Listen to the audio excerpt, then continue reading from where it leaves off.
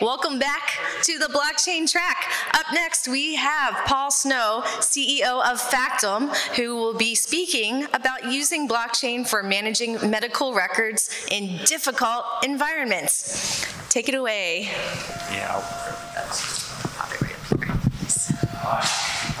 Well, anyway, in the previous presentation, or the panel, one of the things they pointed out to everybody was that identity was very critical to the whole management of prescriptions that they're talking about. We're going to be talking about managing medical records in difficult environments, and so it's recording? Okay. All right, I won't yell. I'll use the mic. I didn't know it was recording. So let me back up slightly.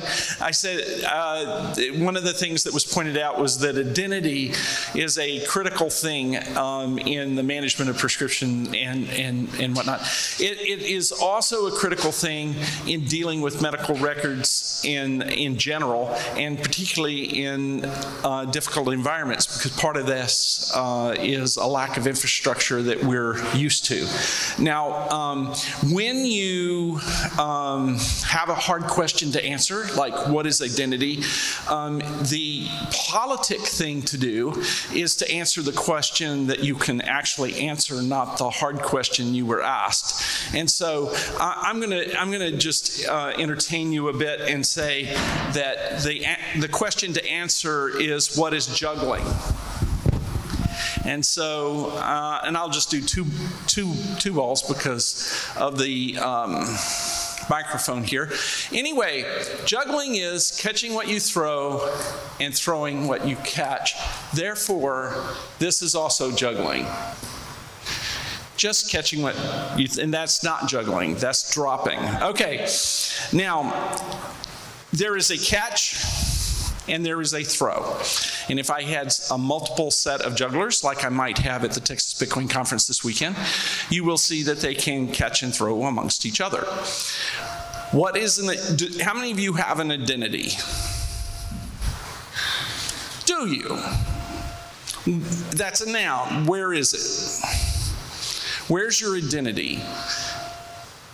You don't really have an identity. What you really have, and this is a stack of cards that I carry around, and it's my minimum wallet.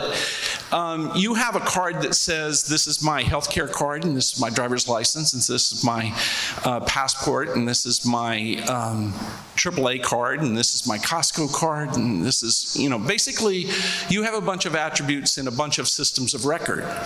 And every one of those systems of record has the equivalent of a card about attributes that other systems of record maintain for you. For example, you have a citizenship. I have a passport card. Does that make me a citizen? Or is it some database in the government?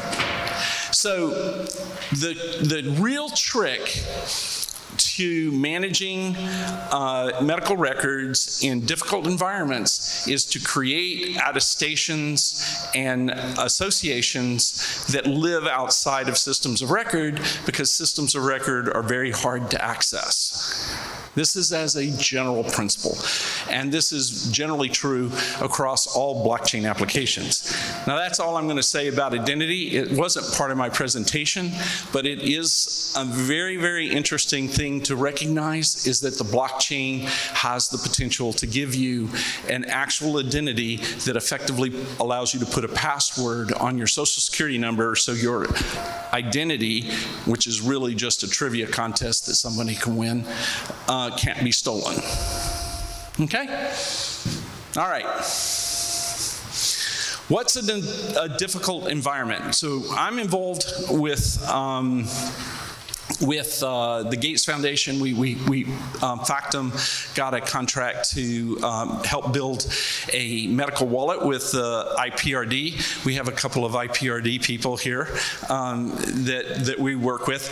A difficult environment for medical records is chaotic medical delivery, NGOs, clinics popping up and going away, disaster relief, all sorts of things. Unsophisticated patients, which means you can't expect them to come and bring all their medical records into the office, okay?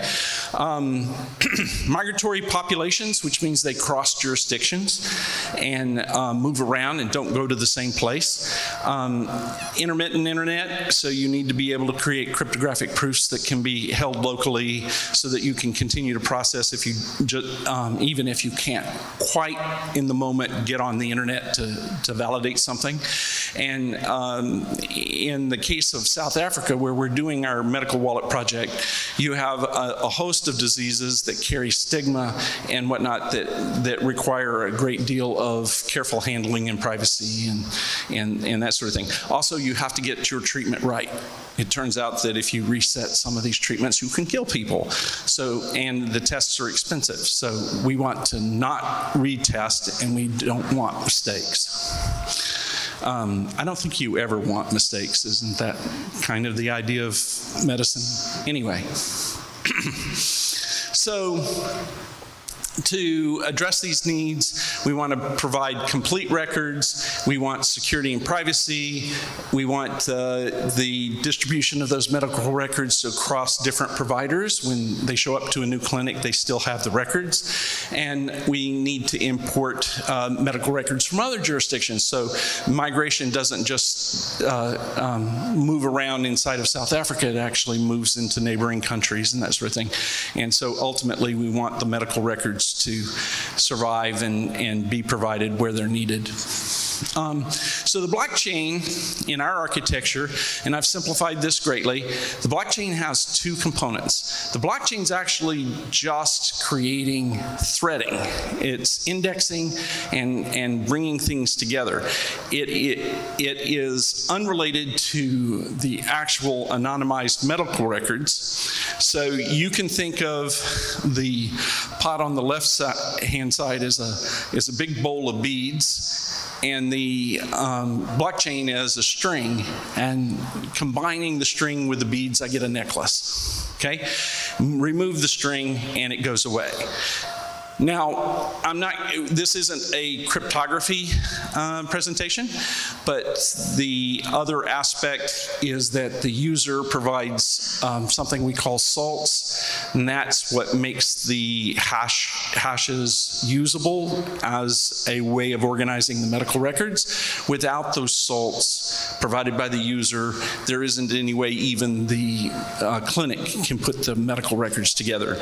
Those salts are only held in memory, so when they turn off their machine, it's back to a secure form, okay? And this is very high level, our architecture. This puts the user in control of their medical records, because when they provide the salts, then the medical records are usable. When those salts aren't available,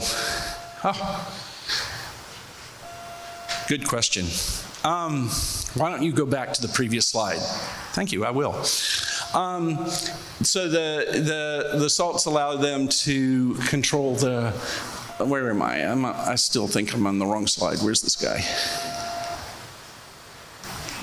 One more. I'll get on the right slide. There we go. But we have a very unsophisticated population, so the architecture also allows for an advocate to handle some of these issues and to be able to reset for the user their position in the medical record system.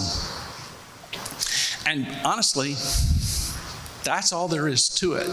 I can answer a lot of questions about how this really works, but the interesting thing is by concentrating on the identities of the parties involved, where the medical records come from, the clinics, the doctors, the test facilities, and creating the indexing separate from the medical records themselves, and categorizing those medical records, I end up with a lot of benefits. I end up with the ability for the patient to provide access to the last 3 years of medical records, their drug use, but not their medical condition, or their medical conditions, but not their drug use history, their prescription records, but not other information. So depending upon the use case of what the patient needs, they don't have to provide of everything, and they don't have to provide it for all time. So the patient has some control, and there is some resolution of data that we're providing to everyone. Furthermore, the digital identities we build allow the patient to manage their identity, to be able to reset their identity and still maintain